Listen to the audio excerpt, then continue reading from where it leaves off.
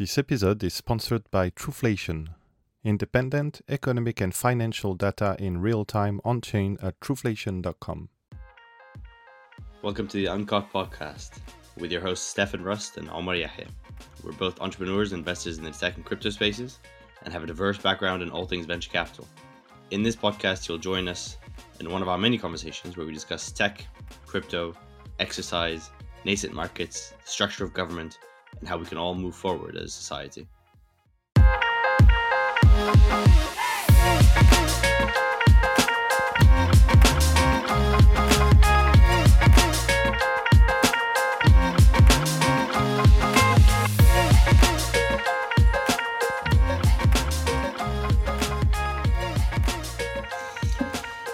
Hey everybody, back again, Uncut. You know, I'm promoting this more and more everywhere I go. I'm getting asked about, where can people find you, right? It's like, and so we talk about Uncut and then pointing everybody to our Spotify channel, our podcasts. And so super excited to be back again, episode 9, season 2. And, you know, we were just talking. 10 now. Oh, it's 10, episode 10. There you go. Sorry. Oops. But I think what we're doing is we're getting some. We're constantly talking about different things, economy, and there's always big news, quick news that's happening all the time. But ultimately, I think one of the things that the world is evolving towards is refinement, right? The world is getting much more refined, and that comes in sports, comes in economics, comes in finance, comes in, you know, business, comes in culture, right? So ultimately, the precision. And sports too, right? Yeah, sorry. And we were talking about sports earlier before we kicked this podcast off. But I think it's you know, in sports, it's not just anymore, I'm just going to go crank it out, and work hard, right? Working hard is not the measure of success anymore. It's much more working smart. Hard is a given, right? That's a table stake. It's never easy. No matter what you do to proceed, you know, to be successful, you need to put in the effort and the time, but you need to do it smartly, right? And smart, attuned, and customized to your personal preferences, as well as refined to the details and the nuances needed to get to that level of performance, right?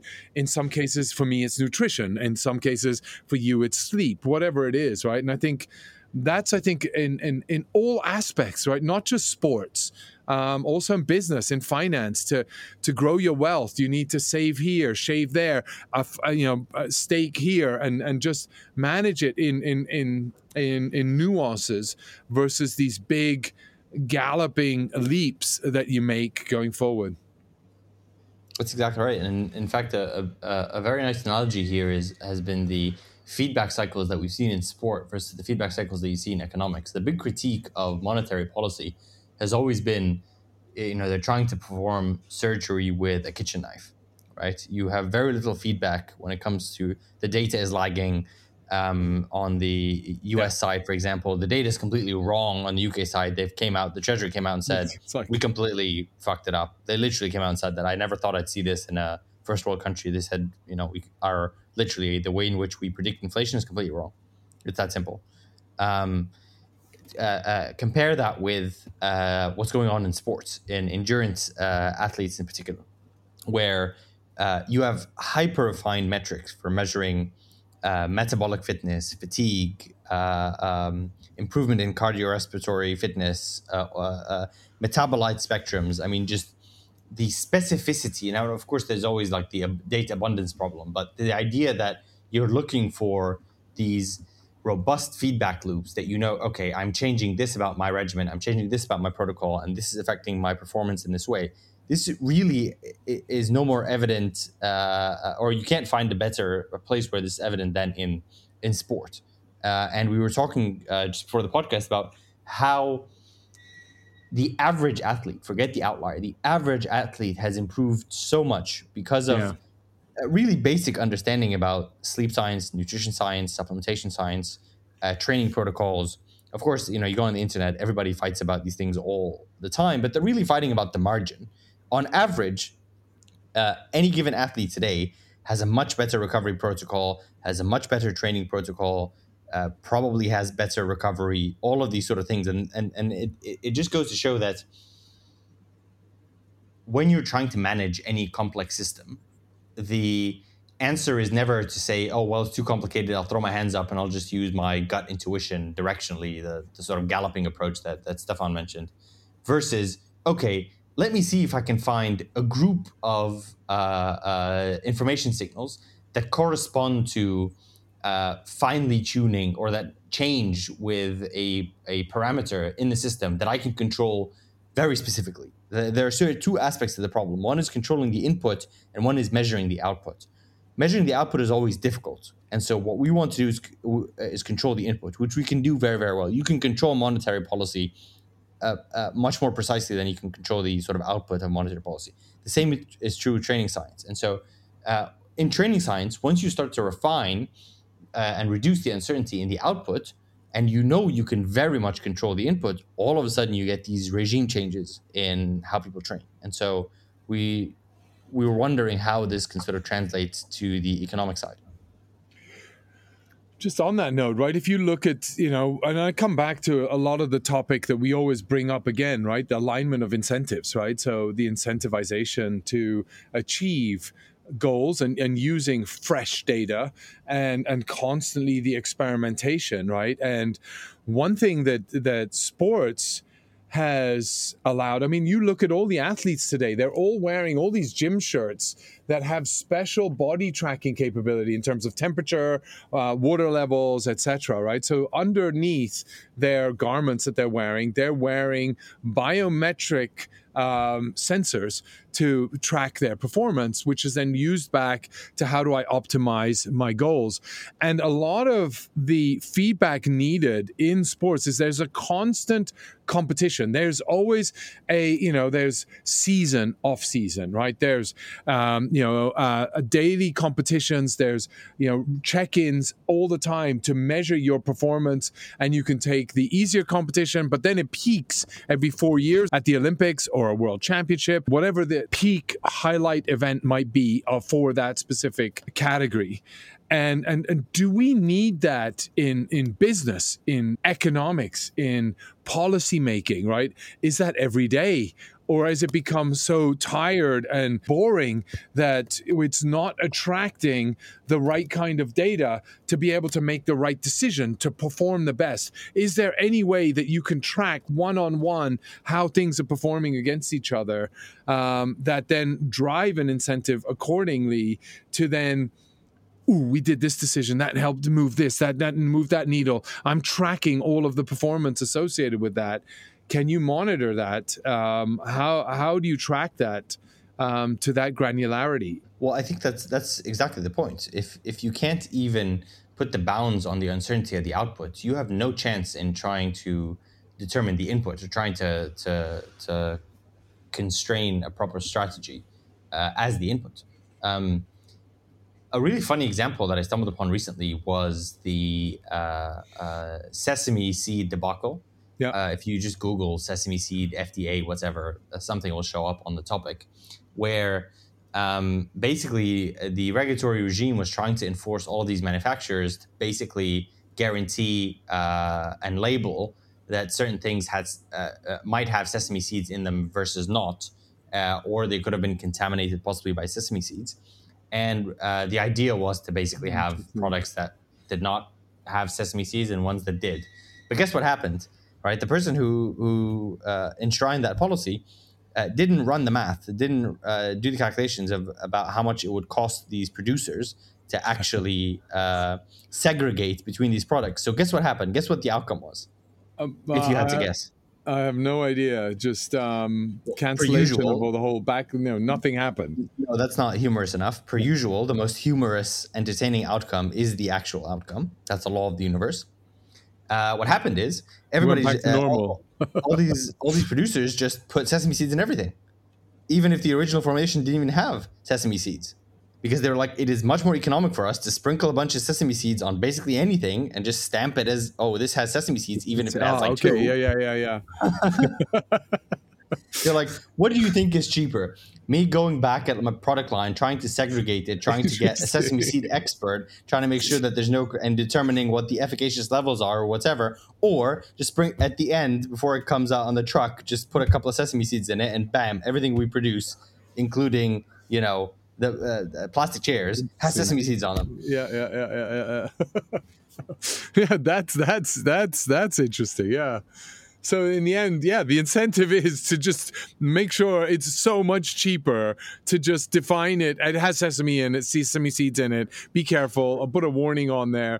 Then actually go and clear it up and make sure it's sesame seed pure or cleared, etc. Because the manufacturer did the numbers. They were like, how many people have allergies to sesame seeds, or how many people would sue me for sesame seeds, or how many, not even sue me, how many people would not take my product, not buy my product because it has sesame seeds in it. And they probably found that number is an extremely small number of people.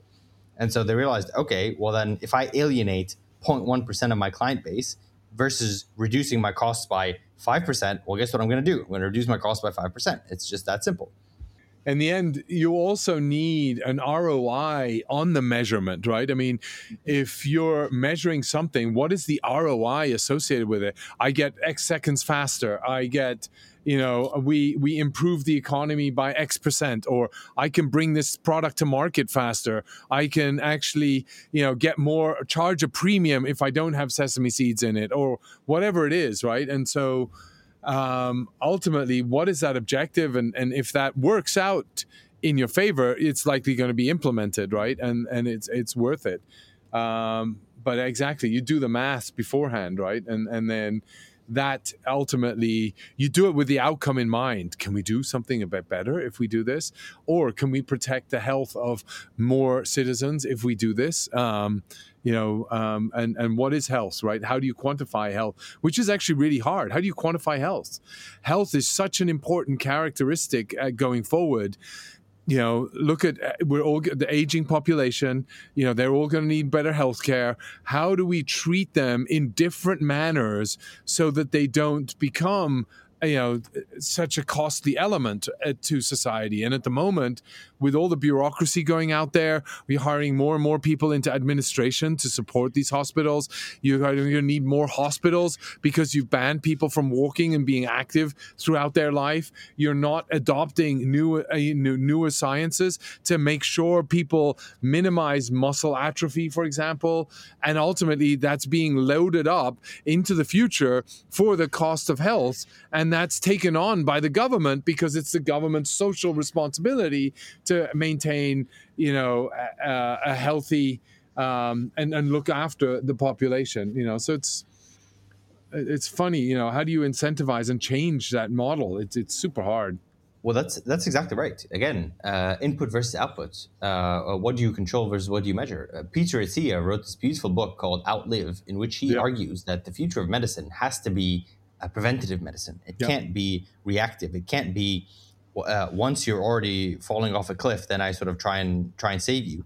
It has to be, okay, how do I maintain health span and not lifespan? Because lifespan is not interesting. If you're basically completely immobile past age 65, who cares? The idea, like, I would take a lifespan of 50 years where I have immaculate health and die at 50 years plus 1 day, than a lifespan of 90 years where I'm completely immobilized after age 45, right?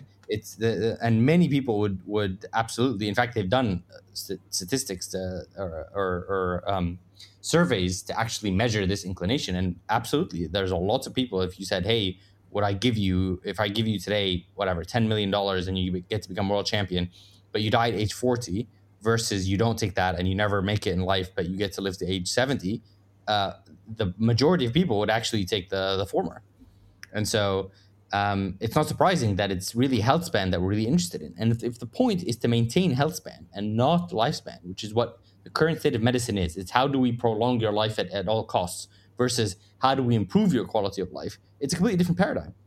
And it's a completely different burden of risk. The person who shoulders that risk becomes the individual as opposed to the entity or the insurer that's going to come in and try and sort of protect you after the adverse effects have occurred, right? If you say, okay, it is up to you to maintain a good health span. And in the event that something very unlikely happens, that even though you were on this protocol, you weren't able to do it, then we can come in and save you, versus just saying, everybody do whatever they want. You can smoke, you can, not sleep, you can like eat like shit. And then at age 60, basically everybody shows up to the hospital, right?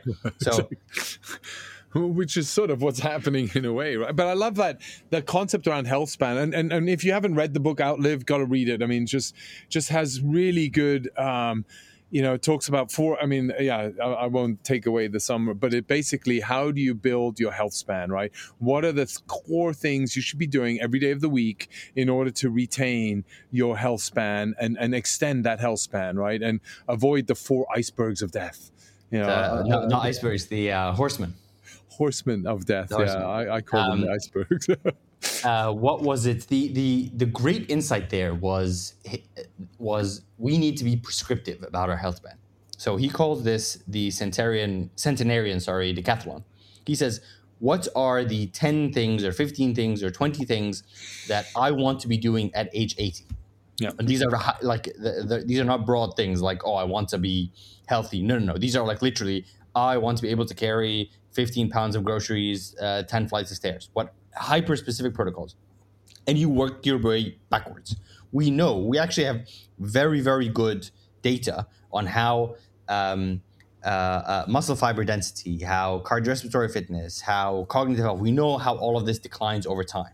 So if we just right now put ourselves in a position where at age 40, we're at some sort of peak level, and then it starts to decline or taper off slowly, using our interventions, we can get you to age 80 and you can do exactly what it is that you can do, right? And anybody who thinks that you can't perform these functions at age 80 and is basically above a certain age to write off has not seen a 90-year-old run a 100-mile ultramarathon, right? There are people out there that are literally 90 years old and can run 100 miles at a time, okay? So, and these are not genetic phenoms. These are not, former Olympic athletes. These are like school teachers and, accountants and regular people. Okay, all they did was put in the hard work, relatively hard work, not even that much of hard work, but consistently have done it over decades. So this is basically the great insight. The great insight is pick where you want to be at age 80 and reverse engineer what you need to be doing now in order to get there.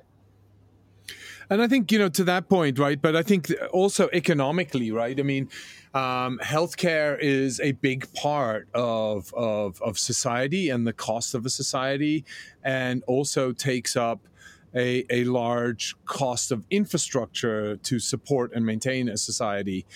And, from hospitals to doctors to physiotherapists to recovery, et cetera. And of course, insurance, right? Because insurance tends to be the backbone that funds a lot of this activity, right? So we as a society each pay monthly, contributions to maintain and support the accident-prone few, or the accident occasion that happens to one every so often, right? And there are, within insurance companies, there are these scientists that calculate the probability across a given society and membership associated with an insurance category. What is the propensity of somebody having a specific incident? And then ultimately, what is the cost of that incident? And then what is the need to hedge yourself against the cost associated with that? There are always outliers, right? There are always going to be unique cases where, man, it happens 10 in one go versus it being spread out over 10 years once a time, right? Those are the different extreme factors and cases associated with that. But everything in the life insurance category has been built around a lifespan. What is the life expectancy? And then as you get older, the cost increases significantly to maintain that lifespan, right? And so now, in an environment where health span matters, how does that change all of the calculations associated with an actuary's job within an insurance company to then be able to go out and build out a new insurance package and a new insurance program that allows people to then live within the health span, and we're going to calculate and subsidize and figure out a program and a policy that protects everybody for the maximum health span. Beautiful, absolutely beautiful question. And for the listeners that don't know, actuarial science is actually extremely old. In fact, some of the great innovations in differential equations and mathematics, they were done in like the 18th century by a bunch of Englishmen and Irishmen trying to determine that exact problem. The fundamental shift, the paradigm shift here is insuring against or underwriting lifespan means that you have to look at acute events, right? Yep. Did you break your hip? Did you break your leg? Did you get cancer? These are acute, generally one-time off-ish payments. Health span is not something that can be controlled acutely. Health span can only be controlled chronically. Yep. That is the great difference, okay? This idea that you will never, if the optimization problem is maximize health span, you will never have people showing up at the door saying, hey, I need payouts because I got cancer or whatever, because that's not what you're underwriting anymore. What you're underwriting is their ability to have a high quality of life. Now, of course, that's influenced by the fact that they can have acute disease, but in general, you're underwriting a completely different problem. Is this guy metabolically fit? How good is their sleep? Whatever. And how does this translate into X amount of metrics that we can measure? All of a sudden, the funding mechanism changes because now you can have quarterly or even monthly payouts from these insurance funds that can control health span at a much more granular level than you can control against acute incidents. I got cancer, I broke my hip, whatever. So the entire funding model changes. It becomes, okay, what is the baseline level that we need to get to? How do I underwrite that? Versus it's binary. I basically have to prevent this person from, life insurance is literally binary. You die, you get money. You don't die, or your next of kin gets money. Versus how do we fund in a way that's sustainable? How do we fund positive improvements in health span, which I suspect is just a completely different calculation. And the reason is, A, you no longer have this constant pay in, one-time pay out system or fund structure, where basically the entire premise is you collect premiums hoping that people would never use them. Because in this model, you actually hope that people would use them. You just hope that they don't use them as much. Exactly. Right? And the idea is to say, listen, if you get cancer, that's your problem. That's why you have savings, right? That's why I'm sorry. That's just the nature of the beast. We're all going to die someday, right? Your day is just going to be sooner. But instead, while you're living, what I can help you do is I can help you achieve a very high quality of life.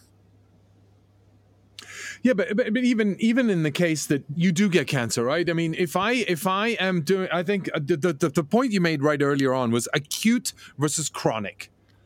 Right. So if at the moment, everything's geared towards an acute addressing, right? I address it acutely, right? You got cancer, we attack it then, right? I'm not doing a chronic change to my system. Well, chronic actually has a negative connotation, but I mean, in a positive sense, how do I do the preventative element associated with that, right? I know that you're carrying, I'm going to make sure everybody worries about health span, no longer about lifespan. Right? If you get cancer, we can't fix it. There's no cure. It's, unfortunately, that's the way of events. It was in your DNA. Maybe it happened or whatever it happened. We'll try and make it as soft landing as possibly throughout that transition from, cancer to death. Right? I mean, it's macabre, but that's the truth. That's the reality of it, right? Let me give you a really concrete example. As far as you know, everybody's going to die. We have not yet passed this inflection point of immortality. As far as we know, for the foreseeable future, everybody's going to die. So we should all just accept that and move on, and just remove the lifespan paradigm from our minds and instead focus on health span. If I come to you and say, hey, Stefan, I'm going to need you to pay me $1 a month for the rest of your life, and what I'm going to do is I'm going to take that dollar every month that you pay me, and I'm going to go invest it in hormone replacement therapy technology. How do I make hormone replacement therapy very cheap and widely accessible? Okay, which much cheaper than it is today. You go do that in your mini VC fund. You come back to me when I'm at age 40, when I do need hormone replacement. All women, basically all women, will go through menopause, which means they absolutely need hormonal therapy. A significant a fraction of men will be hypogonadal by X age and will need hormone replacement therapy if they want to improve their quality of life. They're welcome to have a sickly, feeble life if they want, but if they want otherwise, then they'd be better on some sort of hormone replacement protocol. So if you take that money now and that insurance money goes directly to invest in this, and then you promise me that by age 40, my hormone replacement protocol it'll cost me a tenth of what it is today. You pick the number because you underwrite it, right? Yep. Ideally, it would be basically, trivially cheap, like Moore's Law kind of thing. You take my money now, you invest in semiconductors, it's 2 orders of magnitude cheaper by the time I need it. But the thing that's the beauty of HealthSpan is everybody needs maximum computing power today. So this doesn't make sense to say, hey, give me money today and I'll give you a free computer in 20 years. It kind of doesn't make sense because I need a computer now. But at my age, I don't need hormone replacement therapy right now. I will need it at age 45. So I know that time will come, but it's useless to me now. So that money can go literally into an quote unquote hormone replacement therapy insurance protocol, and all they do is invest in that technology. And if they get it right, they made money, and I made money because if I didn't participate in this funding regime at age 45 or at age 40 or whatever, I would have to pay for HRT or a premium for HRT. So that is a much more interesting approach, because then you're not just taking insurance money and buying bonds, right, or putting it in some vanilla VC fund. It's very targeted. It's like, okay, what do I need? I need A, B, and C. So that money will go to fund that research from a venture capital perspective. It'll make X ROI on it. Yep. If nothing else, it will very likely make it cheaper, even if I don't make any money at all. So if you amortize that cost over 20 years, you probably still come out ahead in terms of how much it would cost you, right? So these are the kind of schemes that, or this is the kind of regime that you would have to adopt if you were trying to insure for health span as opposed to lifespan. Which again comes back to the core topic of this conversation, which is around refinement, right? So it becomes a lot more refined. I don't just give you health insurance. What the fuck is health insurance, right? I mean, it's such a broad aspect of health, lifespan, health span. At what age category are you? Oh, everybody that's young should fund the old, right? But we're all getting older, right? But somebody's looking after themselves a lot. They're managing their food, they're doing their gym access, but we won't subsidize any of those costs, because that's going to be beneficial. You're going to be healthier longer, and I'll save costs on you versus somebody else. Instead of saying, I'm doing this, I'm really refined, I'm happy to share my biometrics, but I would love to have a gym membership subsidy so that I go to the gym. I'd love to have food subsidies so that I eat this food because whatever. Why can't I insure those elements? Yeah, let's not even call it a subsidy, because it isn't. You're paying for it. Actually, you're paying. Sorry, yeah, exactly. But to me, that is, and ultimately it costs the society a hell of a lot less further down the road, right? And you become much more productive. Your GDP to a society is far greater because you are athletic. There is less overweight. I don't need to build 15 elevators to allow you to go up and down a step, right? Or something like that, right? And there's no fraud, waste, and abuse. There's no $50 Advils. There's no monopsonies with insurance companies. All of that goes out of the window completely. Oh, there's another documentary I just watched, Painkiller. Have you seen that documentary? Yeah. Fuck me, man. Oh my, you talk about scams in crypto. It's like, that's nothing. That pales nothing to this whole biomed scam. But anyway, sorry, just digressing there. But yeah, no, I really feel, I feel much about that, right? Because in the end, it's hard, it's like, I mean, I smashed my knee, for, those of you that don't know, I've had 5-6 surgeries on my knee. I've had 3 replacement surgeries. I need to get a total knee replacement. And I've done MRIs. I've done everything that's every doctor I go to, TKR, total knee replacement, bang, bang, all the time. And it's like, hang on, I've just looked at other methodologies. I've done physio. Huh? Peptides. Exactly. Peptides. Exactly. I've got peptides. I've got stem cells. I've looked at everything, but insurance won't cover peptides. They won't Yeah, cover because guess what? platelet-rich Peptides weren't around when you bought into your insurance scheme. Exactly. So it's like, oh, no, can't subsidize. But it would save you so much money versus a knee replacement. I'm going to be out for a year. They're going to chop up my leg, irreplaceable, and I've got to go and then learn to walk again. I've got to go build up the muscle again. I'm going to have physiotherapy. I'm going to be a burden to society. People are going to have to push me around in a wheelchair. They don't actually need to do that. but I'll push you around, Stefan. Oh, thank you.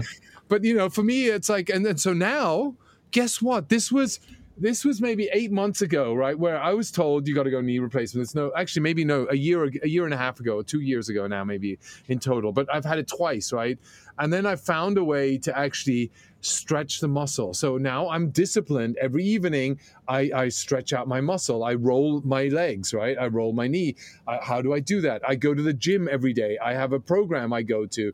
I've had stem cell injections into my knee, which, by the way, I can only praise. It's definitely the way forward. What's that trying to do? It's trying to build out the cartilage again back around certain sensitive areas where you've got no cartilage and your bone is touching on your bone, which means it's super painful. And that's where nerve and nerve hits each other. And that's that's generally where deterioration happens in a lot of the bones and bodies when age comes in, right? But now I'm there. I was there this morning. I was doing a 1 hour hardcore biking sprint session this morning. I was going minute on, 40 off, minute on, 40 off. I was doing that 10 times through, and I was doing that then 30, and I was going, and the biggest problem was heart rate, not anymore the knee pains or body pain. I walked back down. Yesterday, I went for a bike ride into the middle of a lunchtime.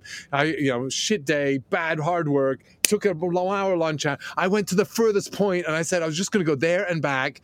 Didn't take my padlock, didn't take my pump because I knew I was just going to bike there and back and just wanted to be lightweight. And guess what? Of course, you went on a 4-hour arm shot. Yeah. And on the furthest point, I get a flat tire. It's like, fuck, I got nothing around. So I'm walking back and pushing my bike all the way back. No problems in my knee. We worked out, and so it's like, yeah, I just extended my health span by organically saving significant amount of costs for not having a total knee replacement, which has cost, I don't know, 40, 50 grand, the surgery itself, plus minus all the recovery, etc. Anyway. Oh, and you're shot, but once you do TKR, I mean, that's it. Health span is sort of out of the window. Yeah. You basically have to live with that disability. So just, again, it's the conflict of these two things, the lifespan versus health span.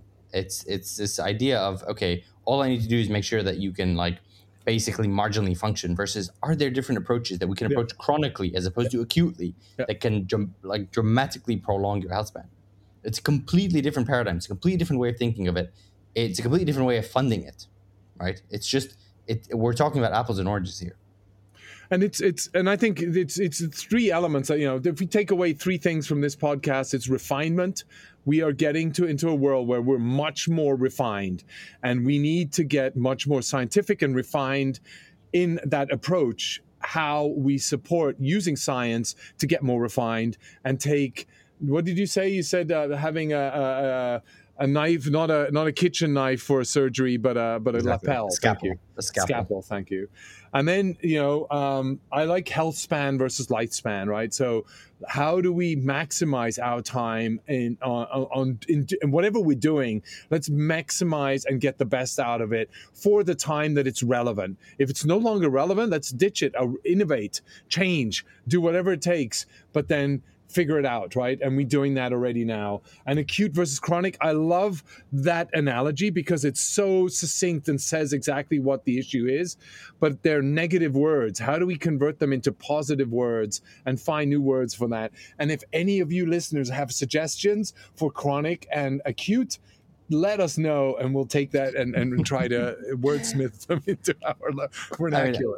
I have a few suggestions for you on the peptide side, but that's a completely different conversation. I tell you, people swear by it, and for not just for recovery, but for a gain of resuming function in like shoulder injury, knee injuries. There's a whole different world. The problem with peptides, here's what happened, ladies and gentlemen. That's if you have PRP, right? Platelet-rich protein, or no, is no, that no, no, no, no, Oh, no. peptides. That's Okay. it's plasma. No, we're talking about Ooh. peptides are synthetic compounds, generally synthetic compounds. Here's what happened in the state of anabolic development, ladies and gentlemen. If you have Netflix, two documentaries to watch. One is Icarus, which Yeah. is very famous, and the other one is Untold, the one about Victor Conte. Okay, basically, since the 19 I think that, yeah, since the 1950s, you had an enormous advancement in pharmaceutical science when it came to the development of anabolic steroids. And this has no negative connotation. Steroid is a class of chemical compounds. Anabolic just means it has the ability to facilitate muscle protein synthesis. That's all that means. Originally, the problem was we realized that building muscle and keeping it on are very different problems. It takes a very long time. Based on your genetic substrate and how hard you're working, you can basically only put on 5 to 10 grams of muscle a day. If you were bedridden for like 2 weeks, you can lose all of that. So you can develop a year's worth of muscle mass, and then December 20th, you can have an accident and be bedridden for 2 weeks, and you can lose literally that entire progress. And the reason for that is like metabolic is actually very simple. Muscle tissue is very active. It requires a lot of energy to maintain. So it's the first thing that goes when your body is like, oh, you're not using this. You're just sitting here for 10 days straight. Great. I don't need that. So it's going to start stripping it off your frame. Remember, your body is one big energy gathering / preserving machine. That's all that mattered from an evolutionary prospect, is how much energy can I have at the body, because if I don't, I'm going to die. We were foraging and hunting machines only for that reason. So the reason to maintain an excessive amount of muscle mass was just never an evolutionary prospect. So with that in mind, the pharmaceutical industry was interested in people that were fire victims, people that were debilitated by some sort of injury. How do we prevent muscle loss in them while we're treating them in hospital? Basically, if you're a third-degree burn victim, or if you broke your hip, you basically have to stay in bed all day for weeks on end. So how do we prevent severe muscle catabolism from occurring? And the insight was, well, we can go look at the hormonal substrate of the body that determines how much muscle mass you put on and how much muscle mass you retain. And they figure out that basically the daddy of all hormones is called testosterone for both men and women. It's basically the single most important hormone in your HPTA system that determines how much muscle mass you put on your skeleton. It's that simple. So they realized, okay, how can could I instead just for a short period of time use exogenous testosterone or derivatives of exogenous testosterone to maintain that muscle mass? And they realized, yes, it works fantastically. The only problem with that was the broad spectrum effect of testosterone, was the what we call the androgenic versus anabolic effect. Grandma, who's 75, broke her hip and now is in the hospital. We started to give her testosterone, straight up testosterone, and she retained her muscle mass, but she also started to grow a beard, which was kind of a problem. So they realized, okay, testosterone, while highly effective, is very androgenic. Yeah. So can we start synthesizing compounds that are just as anabolic, or maybe not just as, maybe close to the anabolic effect that you get from testosterone, replicate that, while reducing virilization, while reducing any of the androgenic effects, both in men and in women, right? Because, when you're a 50-year-old man, you don't need your jawline expanding, you don't need beard growth, you don't need all of the, hair follicle effects, all this sort of stuff. So the answer was, okay, let's start looking into this stuff. And that's when literally the pharmaceutical world exploded. And you had the development of synthetic anabolics, and you had peptides, and you had all of this wonderful stuff that went under the radar for years, right? This was the East Germany doping program, the Duchess cocktail, and the Russian doping scandal. All of this stuff was developed in the 60s and the 50s and the 70s. And for a long time, it was not illegal and there was nothing wrong with it, and you could just get that stuff. The only problem was it was expensive. Then came the Victor Conti scandal, where basically everybody and their mother in professional sports started to take these steroids instead of being therapeutic. They started taking them as performance-enhancing drugs, and the most famous one of all, of course, was Barry Bonds and MLB, and a bunch of other really well-known incidents. So what happened is in the 90s, the US government banned the use of steroids for non-prescription reasons. And when it did that, it basically cut the lifeline that the pharmaceutical industry had in developing, in doing R&D in synthetic compounds that are in any way peripherally related to steroids.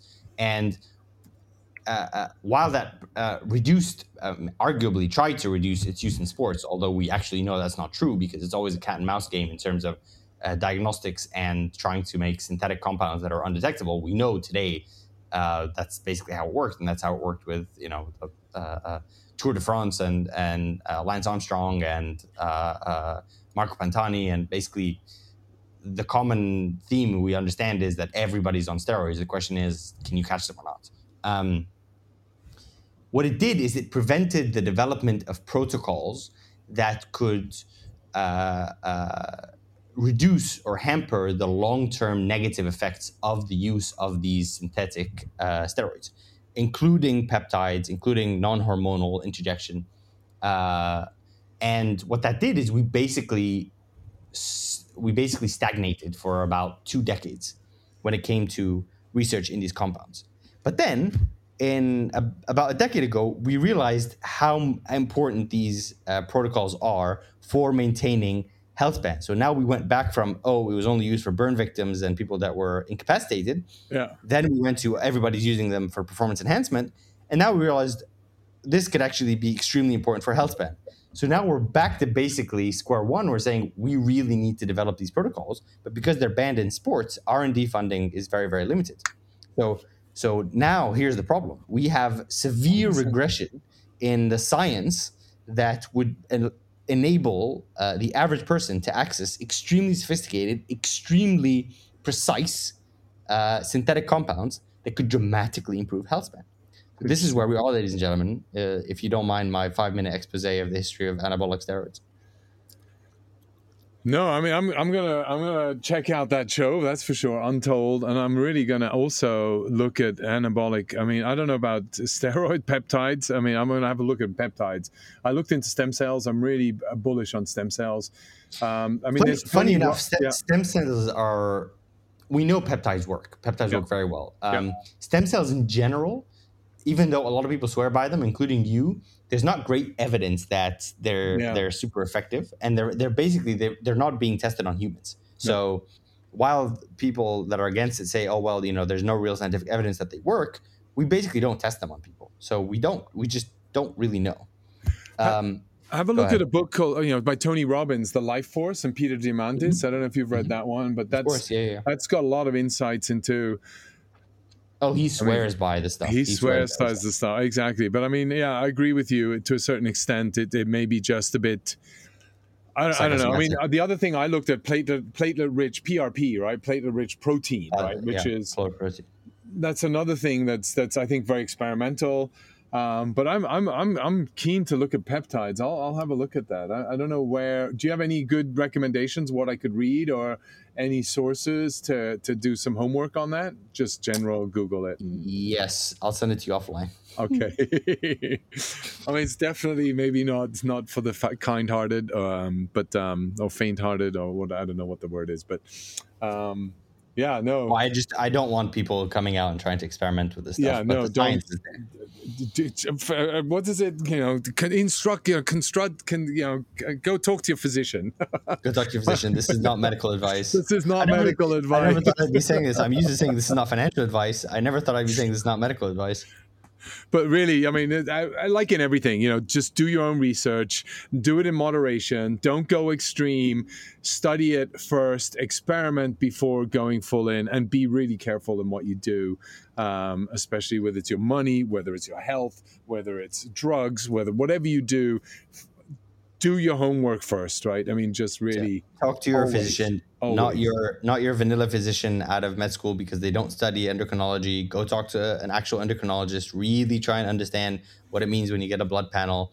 The most important thing you can do for your health span is monitor it. Yeah. And how do I monitor it? I start early. I develop a biological passport. It's meaningless to show up at age 50 and say, hey, can you measure my free testosterone or my FSH levels or my LH levels? They'll give you a number and they'll tell you that number lies within a range. And that range has 2 standard deviations. And that number could vary overnight, depending on when you take it, how well you slept, what you ate, can vary within 30 or 40, 50%. It is meaningless to take an acute measurement. Instead, you need a chronic protocol. That chronic protocol is called the biological passport, where you measure, oh, I feel good today. I'm fantastic. I'm age 30. I'm thriving, the best I've ever lived. Okay, that is the reason you go get in a blood test and you get your biological passport. And you measure again next year and the year next. So by age 50, when you start feeling like shit and wonder what it would look like to feel as if you were age 30 again, you have the actual data to build a proper protocol to maintain the health span or even to rejuvenate your health span back to where you were before. But to just walk in once the shit has hit the fan and to ask, well, what's the problem? What problems do I have? And they'll tell you have low testosterone. Of course, you have low testosterone amongst other things. But the question is, why do you have low testosterone? And how do we fix it? And there are some people, again, it's not just about free testosterone levels. Androgen receptor density is very important. Your genetic propensity to put on muscle mass, amongst other things, your metabolic adaptations, these are all determined by your DNA. Okay, some people can take an enormous amount of exogenous hormones and have basically zero effect on their body composition because they're extremely poor responders. Some people can take.